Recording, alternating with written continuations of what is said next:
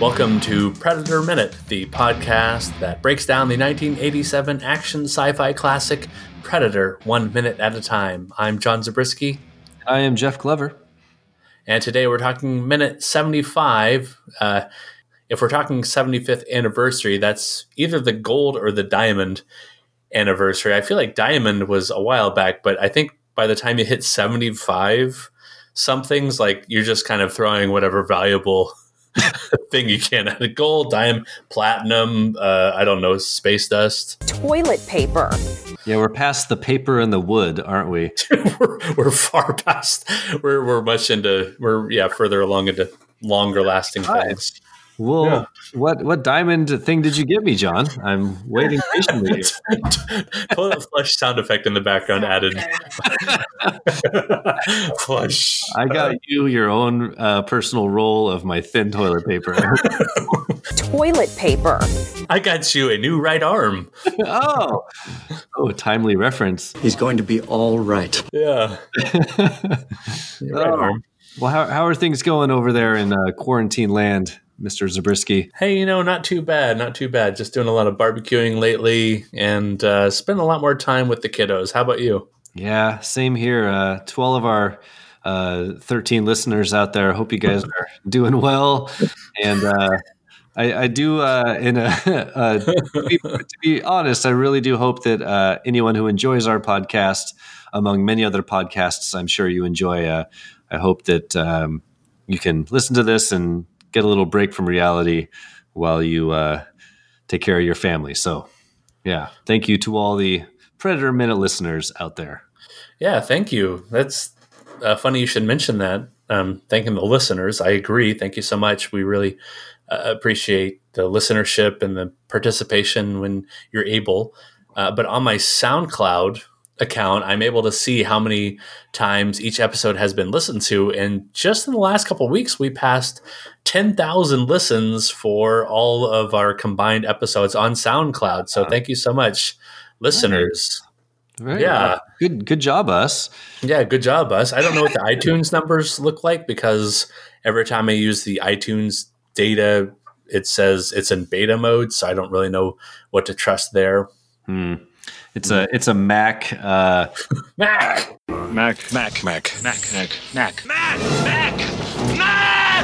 It's a Mac Windows issue, probably. Yeah.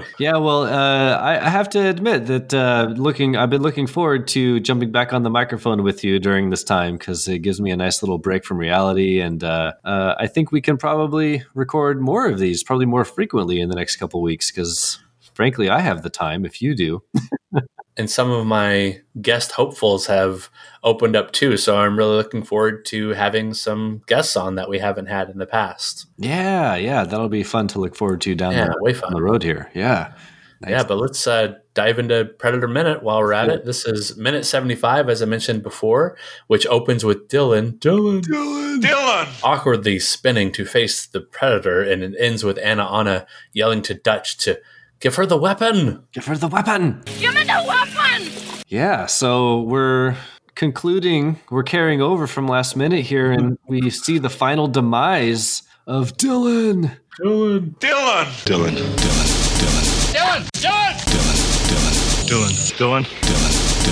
Dixon.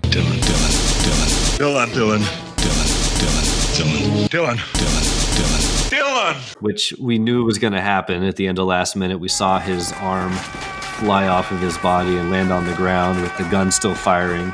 A fantastic death scene. But that wasn't actually the death scene. This is the real death scene. This is the final moment of Dylan's life, unfortunately, for all of us. Dylan. Yeah. So should we get into it here? Should I take us through the first few seconds? Yeah, take us through the action. Action Jackson. Oh, that's Dylan's next movie. Carl Weathers is Action Jackson. Yeah, that's right. All right. Well, we're breaking this minute up into two parts, as we often do. But the first part's just going to be really the end of Dylan's death, which is about the first 9 seconds of this minute. So we get Dylan. He's still turning towards the Predator. Dylan. With his remaining arm and his gun. And we cut back to the cloaked Predator who's approaching Dylan. The Predator extends his Wolverine-like claws. Shing. Pretty awesome to see. Yeah, shing. Cut back to Dylan. Shoving his gun forward and squeezing off a couple rounds before the Predator jabs him, lifts him off the ground, causing Dylan to scream in an extreme close-up.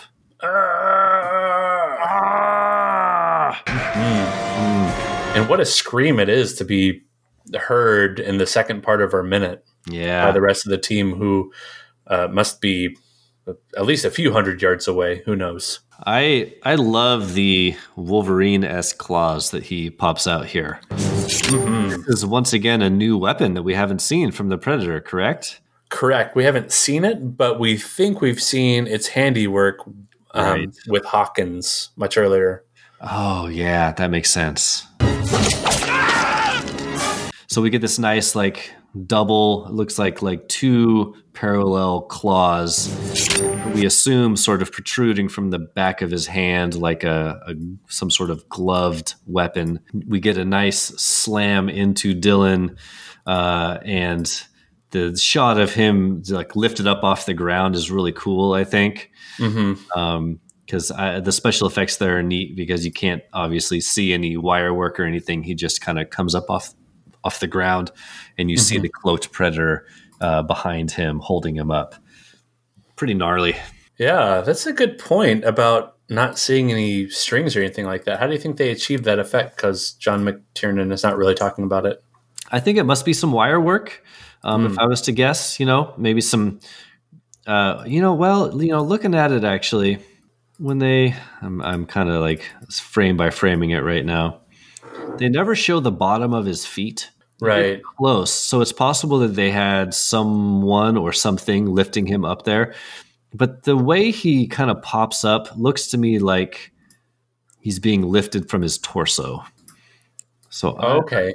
You know what I mean? Like, I'm just sort of inclined to think that is maybe some wire work or harness work. And then the special effects team covers that up. But I could be wrong. There could be something below him that's like a platform or some people that are lifting him up. That's possible. Yeah. Yeah. But I have a hard time seeing him the way he's tilted, like to lift him up that way. It looks like he would lose his balance. But maybe that's just the camera. Yeah, that might just be the camera with distorting everything with its angles. Because the camera is tilted, isn't it? Yeah. Yeah. Yeah, the whole scene just remains this mismatch? Whatever. The whole scene is made up of a lot of different angled camera shots, including Dylan's death scene until you see his face, which is, I think, straight on. It's level. Right. Yeah, and that is pretty straightforward. He's got that bloody mouth, blood on the teeth. He's just like spit up blood. Pretty gnarly. Yeah, and speaking of blood, they could have gone really, really bloody here and probably still kept their R rating. But John McTiernan is, I'm slurring all over the place. Sorry. Have another beer, my friend. That'll straighten it out. It's like amnesia. You got to like come over the other end of the curve and come back down to normal. Flatten the curve. Flatten the curve. Yeah. Drink more, flatten the curve. Isn't that how it works? That is how it works. But I think the point I was trying to make was they could have made this all sorts of bloody, but John McTiernan, the director, did a great job of editing around. Good Lord. This thing is not going to get off the ground. Okay. He does a great job of editing the different shots together to tell you exactly what is happening here without having to show you.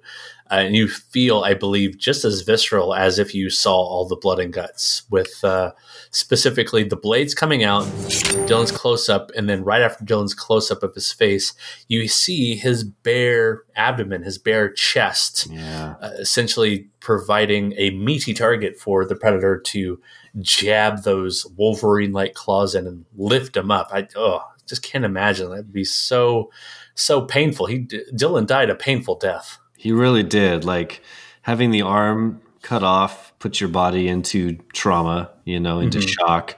And then you're right. When he spins and we get that very, very quick shot of his like sweaty chest. Right. It's very, very fast. But as soon as we get the next image of the predator lifting him off the ground, we know exactly what happened, because that shot is meant to imply that, hey, there's his opening. That's exactly where the predator is going to aim his Wolverine claws. Yeah, it was. I am surprised. We get a gory dismembering of his arm, but when it comes to the stabbing of him, they leave that to the imagination. And part of me that loves gory deaths feels cheated. But I agree with what you said. Like, it's sometimes less is more, and this is a case where leaving it to the imagination almost makes it worse, because you have to think about what that actually looked and felt like. Mm-hmm. Yeah. And later on, next minute, we're going to hear more and see even less from Billy and his own demise. Yeah. This really does officially mark the end of Dylan, correct? Dylan. So, is this an appropriate time for a rest in peace limerick? Yeah, for the purpose of this movie and this podcast, let's just assume he's dead now. Yeah, I think we have to. Yeah, he's definitely armless, and I think his corpse or his body will soon be lifeless. Yeah. Okay. So here we go. Title: Dylan. His muscles bulge through his white linen shirt.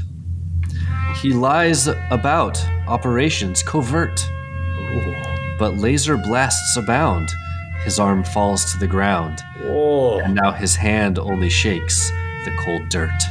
Wow. Holy God, that's your best one so far. Really? Oh. That's easily the best one so far. You brought the whole thing full circle.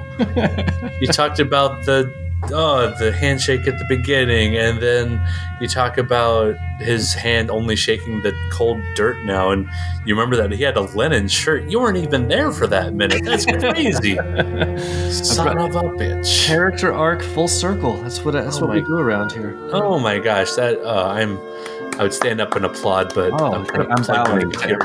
I'm bowing. Thank you. Yeah. That was amazing. Oh, well, rest in peace, Dylan.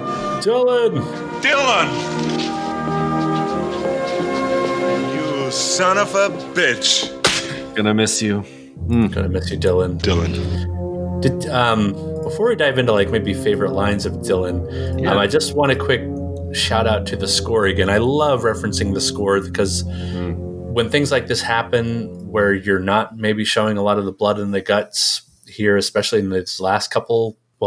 Specifically with Dylan's death here and Billy's death next minute, I feel like the score is working really well in conjunction with what's happening on screen and then with what's happening off screen. With Dylan's score, his track continues. His track, remember, is titled "Dylan is Disarmed." Right. Yeah. And as the Predator is approaching him, we have this very Raiders of the Lost Ark flourish, I feel, like this. As opposed to hyper scary, intense music, it's much more it still has this air of mystery about it when the Predator is approaching him to stab him. Yeah, absolutely. When I was watching the minute over and over again, that actually came to my mind, and then I read your notes on that, and you mentioned Raiders, and I was like, oh my God. You're absolutely right. It felt familiar to me, and you nailed it. That's absolutely the same type of sound. Yeah. Yeah. And I think specifically of the scene when the Nazis open the Lost Ark at the end of Raiders of the Lost Ark, and the spirits are all floating around and nobody knows what's going to happen.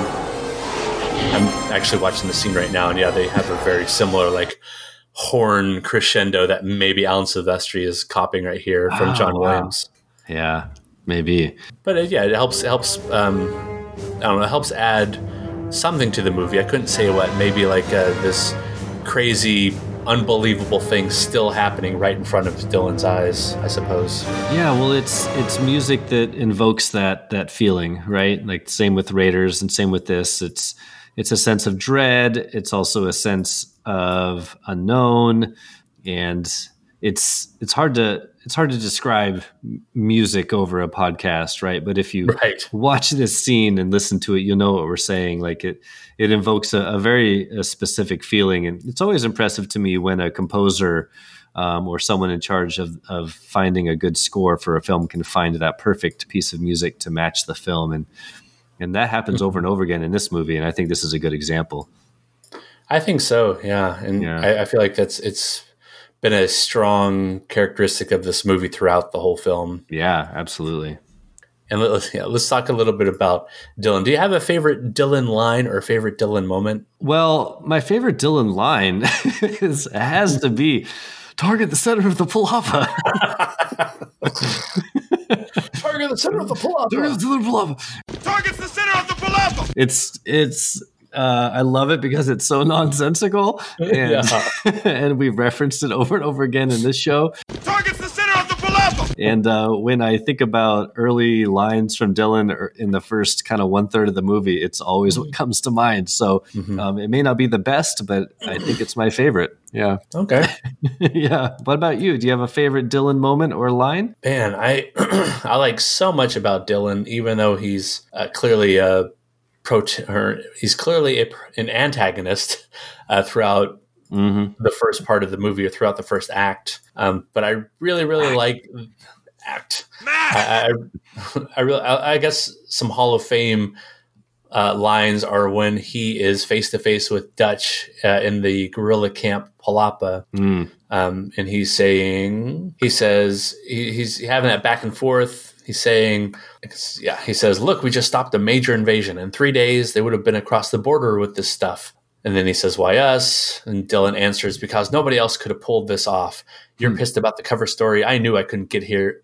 I knew I couldn't get you in here without it. Look, we've been looking for this place for months. My men were in that chopper. That's what I like." He says, "My men were in that chopper when it got hit." Yes, he really, my men were in that chopper. My men were in that chopper when it got hit. Yeah, my men were in that chopper. Hopper's orders were to go in and get my men, and they disappeared. He didn't disappear. He was skinned alive. My orders were to get somebody in to crack these bastards, and then you always chime in. You go crack. Crack. He says, "I woke up. Why don't you? You're an asset, an expendable asset, and I used you to get the job done." Yeah, that's kind of the first real like conflict that him and Dutch play out, right? Like when they're Dylan's suspicions, or excuse me, Dutch's suspicions of Dylan kind of come to a head, and they actually air out their grievances to one another. That's kind of the first time. That's a good moment. That's a good pivotal moment in their kind of story arc, their friendship in this film. Yeah, it's like, the first of two major twists in the movie. Yeah. I would say is learning that the team is not actually on a rescue assignment. They're on just kind of like cleanup detail, or I don't know, data extraction. Right. Versus rescuing hostages. Like, we're not assassins. We're not assassins. We're a rescue team. We're not assassins. We're a rescue team, not assassins. So, I really like that exchange, but it's hard for me to pick between my men were in that chopper and the very first line from Dylan, which is, "'Cause some damn fool accused you of being the best." Because some damn fool accused you of being the best.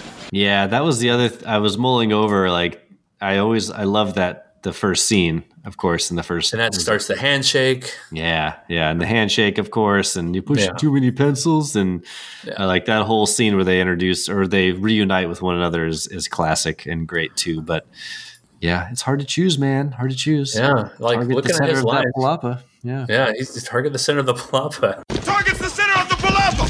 It's the only time we hear the word palapa in the film. I feel like Dylan adds a lot of lore to, or he has a lot of background information to the characters that we just don't know if he's not there. He's telling us things about Dutch and his team. He's telling us about the operation. Without him, you're just kind of on this maybe rescue mission, and they're trying to escape, and you're not knowing a whole lot else about the team. he's an important part of this story, and without it, you miss out on a whole emotional level to them being trapped in the jungle, and yeah. So although our feelings about the character Dylan are mixed, we will miss his addition to the story. Absolutely. Well, should we get into the second half here? Yeah, let's dive into the second half. Let's talk about picking up at about minute 10. Our second 10. Second 10, yeah. We'll do second 10 all the way to the end of the minute because we really kind of catch up with the rest of the team here. And we cut to Billy, Anna, Panchito, and Dutch, and they're crossing a large log above a ravine. And I want to talk about this a little bit. And then they turn, they hear Dylan scream and some gunfire. Dylan! They resume their walking. Panchito's grunting the whole way.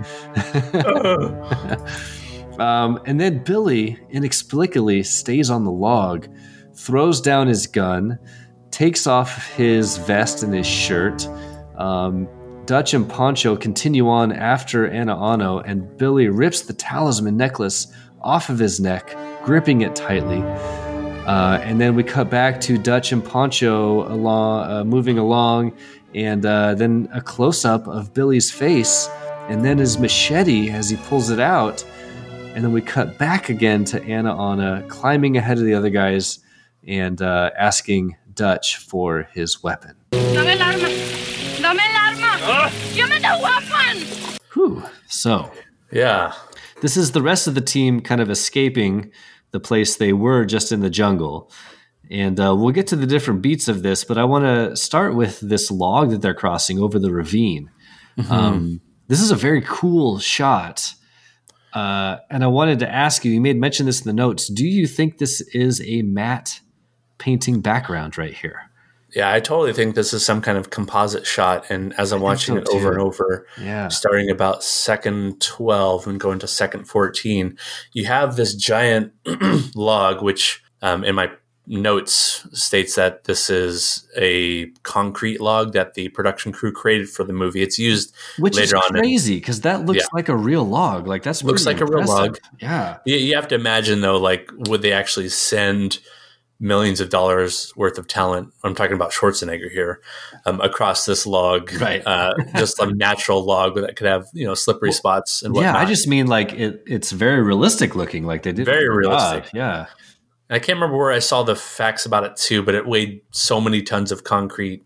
I think it's a composite shot. I think there's something weird going on under it. Above it, I think that's all natural jungle with the green and the trees. But under it, I mean, you're looking at like what looks like a hugely steep ravine. You're looking at some water effects in the background that honestly remind me a little bit about like Chrono Trigger, Super Nintendo kind of water effects. Yeah. Where it's like, here's the palette of blue, and we'll make sure the water sparkles by making like a white pixel blink off and on in the water.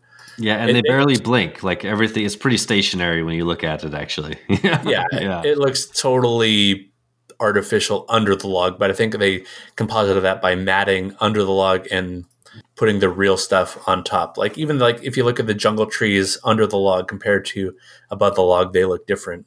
Yeah, I agree with you. And I'll be honest, I got very excited about this shot because I love matte painting shots from the 80s. Like one of my favorite movies of all time, The Thing, John Carpenter's The Thing, has some gorgeous matte paintings in the opening sequence when the helicopter's coming in. And I think this is, whether it's a matte painting or something that like a blue or green screen that's going on, whatever they've done, although you can kind of tell that it's like maybe superimposed, it's gorgeous. Like I think it's extremely well done. You don't get that weird, sometimes, with like cheaper movies, you can tell when characters are standing in front of a green screen. You know what I mean? Oh yeah, I hate that. Yeah. And it just like takes you out of the film. And that does not happen here. Like I'm able to pause the film and look at it and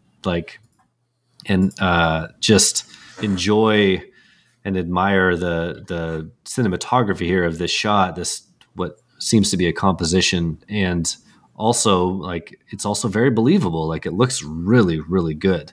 So are you looking at it right now? I am, yeah. Okay, so I have a theory because I know this log is made out of concrete. I don't think this concrete log is spanning the whole ravine or whatever they're doing here. I think it's, to me, if I'm tracing like the lines under the log, it almost forms this tree trunk under the log itself heading downward. If you kind of like see all the downward angles from kind of this middle of the log, starting at the roots and going to almost the whole left of the log, where there's like a little branch broken off the bottom of the log on the left side of the log. Yeah. It's almost like they're trying to hide like some kind of support under the log with the matte painting. If you see what I mean, like I see. To me, it looks like I see it. It almost looks like some kind of like trunk is made up under the log to support it, but they matted over it somehow. But still all the same. I love that movie magic matte painting way more than any kind of CGI will ever do. Yeah, I love it. Like and the Raiders or Indiana Jones movies are famous for some great matte paintings. Yes. And so I really enjoyed seeing this shot here. I almost wish it was just a little. They lingered on it a little bit longer because it goes by in about 3 seconds. And it really a lot of work for 3 seconds. Yeah, I know, it's a cool, very gorgeous shot. So when you get to minute 75 and about 15 seconds, pause the film, boys and girls, and just admire that great wide shot of the jungle. Yeah, very cool. I love that movie magic. Yeah. So then after they cross the log here, if you have no more to add about the log. No. We see the rest of the team kind of moving along, as I mentioned, and we cut back to Billy. What the hell is Billy doing here, John? What's got Billy so spooked? Jeez, man, I don't know. He's stripping down. He's really going as macho as he can. He throws his gun away. He throws his gun. He throws the pack first, which who knows who knows what was ever in that, and he takes off his vest. Like, okay, this is the real deal. He pulls off the talisman, holds it in one hand, and pulls out his machete and holds it in the other. Machete. I understand that he's upset here and perhaps wants to get revenge on what he realizes has just happened. But I don't understand throwing your gun down into the ravine. I don't understand either. Yeah. Okay. I don't. I don't. Yeah. Maybe he just feels like I'm going to go fight this thing, like beast to beast, animal to animal. I don't know, but the Predator's not throwing his laser cannon down the ravine, so I don't know what Billy's doing. Yeah. Exactly. Well, and I'll talk more about a little bit of background what could be going through Billy's head next minute. Yeah. Because I found a cool little side comic I'd like to talk about. Okay. But this is the first time I've ever noticed that he has the talisman in the same hand as the machete. I don't know why I never noticed that before. I thought he had them in separate hands. But no, he wraps up the talisman in the right hand and he pulls the machete out with his right hand. So he's kind of holding both with one hand. I thought that was interesting. Like maybe to him, the talisman was supposed to give him some kind of extra power or power to his machete. Machete. Yeah, I didn't notice that either. But that he reaches for his machete and there it is wrapped around his hand. Yeah. Mm-hmm. What did you say was in the talisman before? Like a little porno mag or something? Yeah. Yeah. Just a little, some material. Just a little.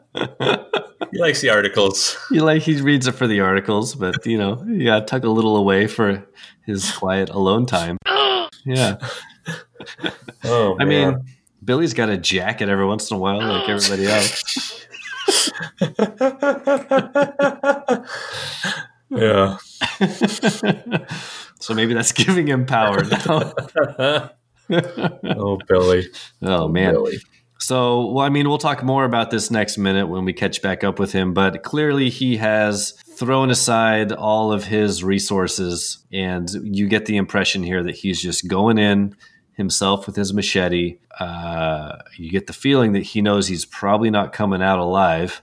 If he's just dropping all of his stuff and going in. But this is sort of his last stand, isn't it? It is his last stand. Yeah, this is a track titled Billy's Last Stand. So after Arnold tells him, hey, Billy, let's go, and then quickly gives up on Billy, Billy's track really kicks in with these kind of what I'm describing as dread-filled notes, like horn notes. This kind of low, long notes. This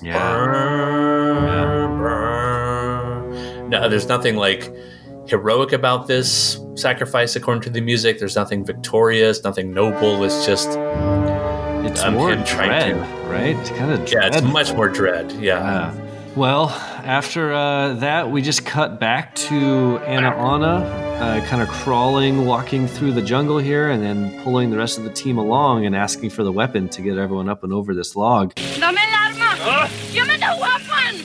I don't have a whole lot to add about this. This will carry over into the next minute, but that kind of brings us to a close. Did you have anything else to add about this section? I think it's interesting. Anna clearly trying to help the team now. She's clearly part of the team. She's saying, Dame la arma. When Dutch gives her a grunt, she says, give me the weapon. Dame el arma! Give me the weapon!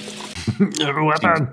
Essentially, she grabs it from Dutch so that he and Panchito can climb the little hill. Yeah, it's a quick little indication there that you're right. She's just in full-on survival mode with these guys. Like, she feels no fear from them anymore. The only fear to be felt from anybody is from this alien that's stalking them. And so this sort of finalizes what we know is that they are just all working together now. Yeah, I thought it was a nice way to, to tie the team together in these desperate circumstances. There's a little possible goof in her translation. She's saying Dame la arma. I looked it up to see if she should be saying Dame el arma. And for the singular weapon in Spanish, you would say el arma, but for plural weapons, you would say las armas. I thought that was an interesting little subject. Las armas. Also ties back to Dylan, who lost his Las Arma. Oh, that's right. The Predator was saying with his weapon, give me your arm. Give me La Arma. Give me that La Arma. Give me El Arma right now. Towards the end, I like the little water effect. I don't know. It's another blink and you'll miss it kind of detail, but she's reaching down for the weapon and there's a rock with water running over it. This is probably a production design kind of thing. And who knows why it's there, but I just like making the environment that more alive. Like, this is a real jungle. Don't forget, here's some running water. Maybe it's foreshadowing with Dutch jumping off the waterfall later. I don't know. That takes some clever planning if that's the direction you're going with little hints and pieces there. I don't know. Yeah, it's a cool little shot. Like, you're right. It goes very quick, but there is water running off that rock to the right there when she crawls through. That's pretty cool. Yeah. And it continues through the edit, which is always a sign of someone doing their job really well, is keeping something like running water in play. Let's see. Last thing, I'll talk about the script difference now between what happened originally in the script and then what happens in the movie. In the script, Mac, who goes by Blaine. Mac goes by Blaine in the script. He dies after Dylan, who's known as Dixon. Dixon in the script.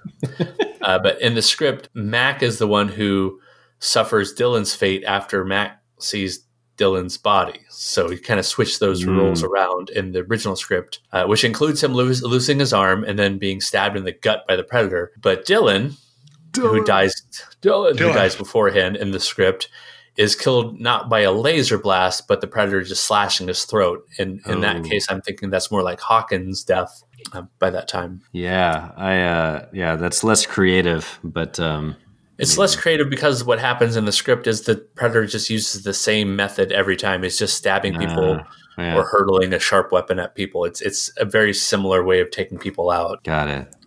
Whereas in the movie so far, we've had slash, laser blast. But it's different. It's like laser blast to the chest, laser blast to the head, laser blast to the arm. right, exactly. Yeah. So they mix it up. They mix up the gore effects can change depending on where it hits the body. Right. I think that's an effect of, or I think that's a circumstance of writing action in a script, is that it's probably really hard to write action scenes that tell a story at all, or that are that interesting.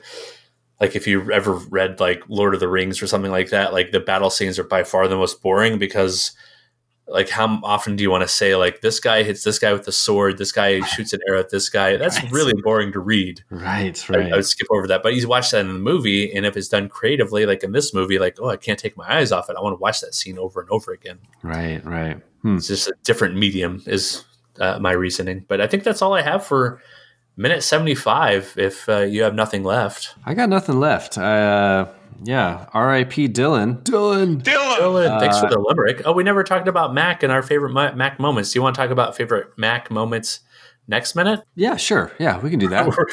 We have a lot coming next minute, by the way. We have possibly 2 other members dying. So that's going to be more memories and limericks and drinking. And it's going to be a heck of a time. It sounds fun. We can do it. We can do it.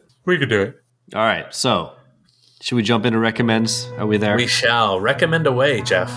Well, I was thinking that while we're all quarantined into our homes with our spouses and children, or perhaps by yourself, I want to try to recommend some things that people can watch on popular streaming services. And so I'm going to have kind of a running thing. The next couple of weeks, I'm going to recommend action movies that I find streaming that I have never watched before. And so I curated a good list from Netflix of a bunch of movies I hadn't seen. And the first one that I watched just the other day was called Triple Threat, which came out in 2019. And this was great. It was kind of the epitome of a great direct-to-video action movie. This stars Tony Jaa, who is a famous Thai martial artist, actor, action choreographer who's been in and worked on a bunch of great action movies. I'm going to butcher his name, but he's famous for the Raid movies. Iko Uwais? I'm sorry if I said that wrong, but he's kind of the main guy from the Raid and the Raid 2 and The Night Comes for Us and a bunch of other great Indonesian action movies.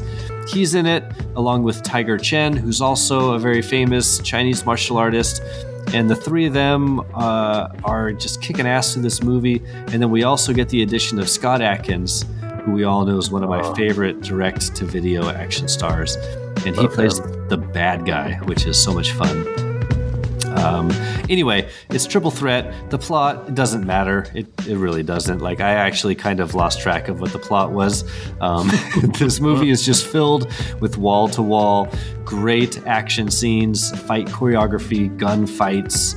I think there's a couple car chases in there. It's just exactly what I was looking for when I turned this on. I just wanted to lose myself in a great action movie, and I didn't give a shit about the plot, and this was perfect. So check out Triple Threat. It's on Netflix, so it's waiting for you to watch right now. Put it in your queue. All right, we'll do that. Mm-hmm. What you got for us today, John? I've been listening to some podcasts at night, specifically. Yeah, exactly. You probably, huh?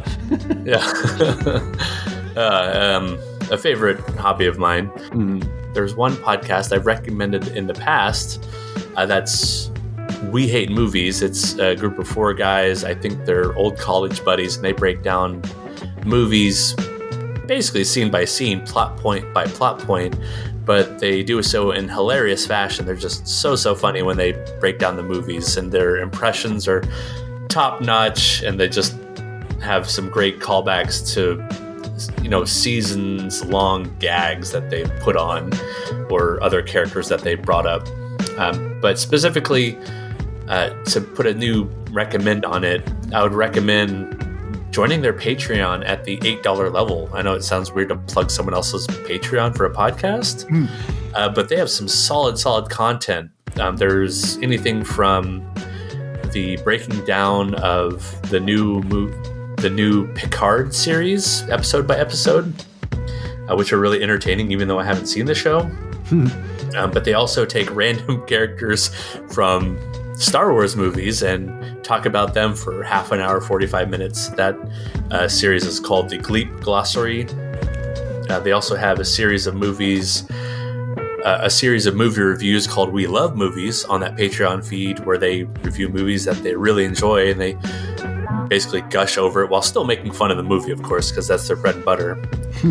But what I have to really highly recommend from that $8 level is the series of Twilight movie commentaries they did. Oh, no. Because after the first two movies, they started doing a power hour for the first hour of the movie. If you're not familiar with a power hour, that is where you drink a shot of beer every 60 seconds or an hour. Really?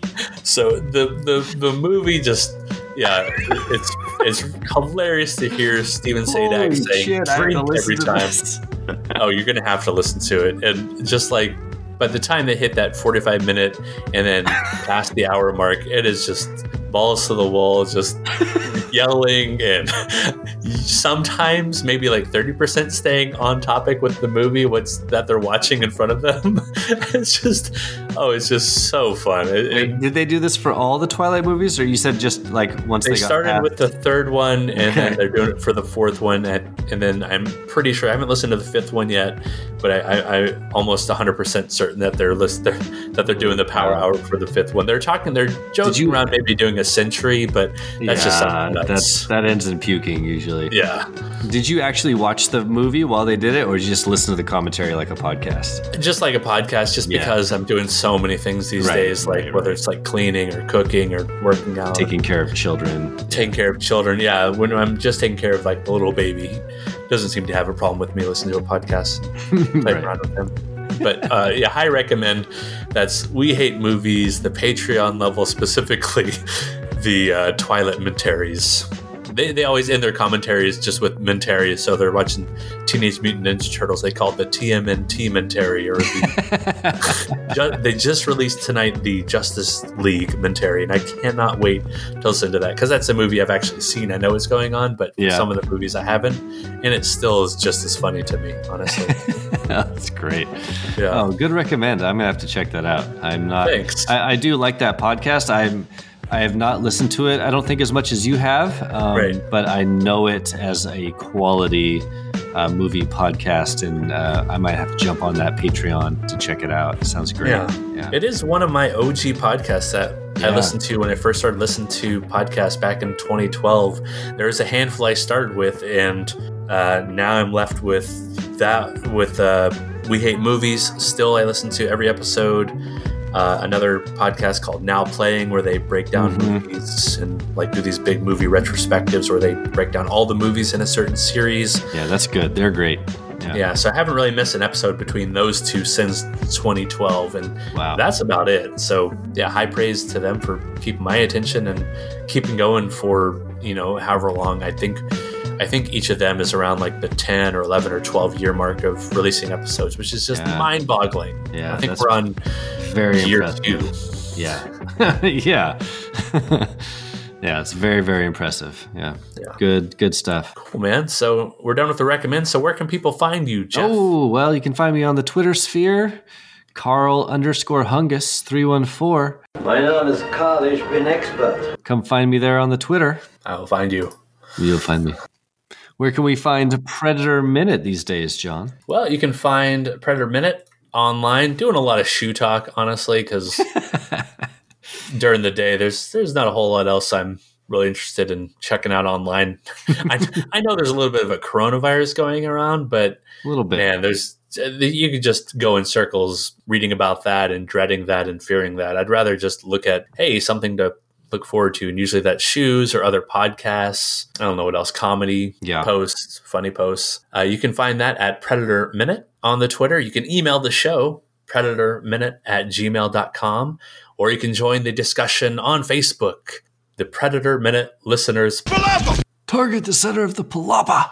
Target the center of the palapa. Targets the center of the palapa. R.I.P. Dylan. Dylan. R.I.P. Dylan. Giving us so many good memories, so many good quotes, and good just good looks. We didn't even talk about just the plethora of looks Dylan has, whether it's, perplexed, whether it's angry, glistening bicep.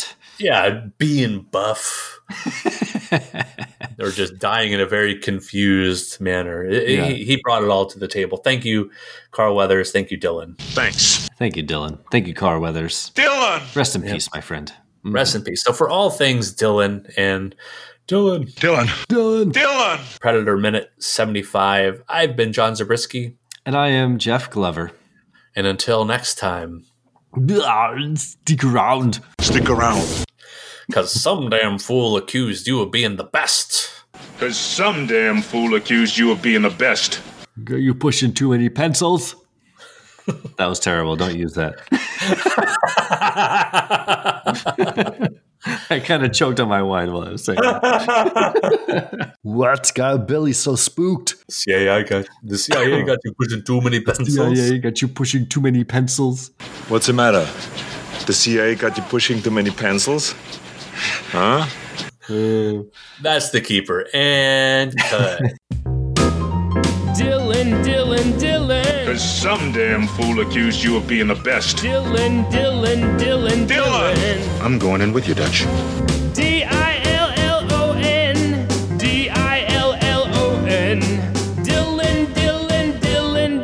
Dylan. Never knew how much I missed this, Dutch. Dylan. Target's the center of the palapa. Dylan. Dutch, on your knife. Dylan. Look, we just stopped a major invasion. Dylan! My men were in that chopper when it got hit. Dylan? They did the same thing to Jim Hopper. Damn bastards. Dylan. Fucking lizard. Dillon. Dylan! Thanks. Dylan. You really think this Boy Scout bullshit's gonna work? Hold it, Dutch. I'm going after Mac. Dylan? I see you.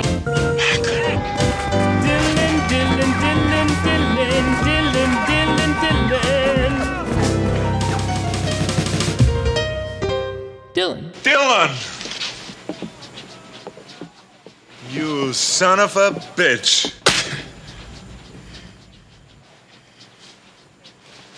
What's the matter? The CIA got you pushing too many pencils? Huh? Had enough? Make it easy on yourself, Dutch. Okay. But did know when to quit, huh? Damn good to see you, Dutch. What is this fucking tie business? Oh, come on, forget about my tie, man. I heard about that little job you pulled off in Berlin. Very nice, Dutch. Good old days. Yeah, like the good old days.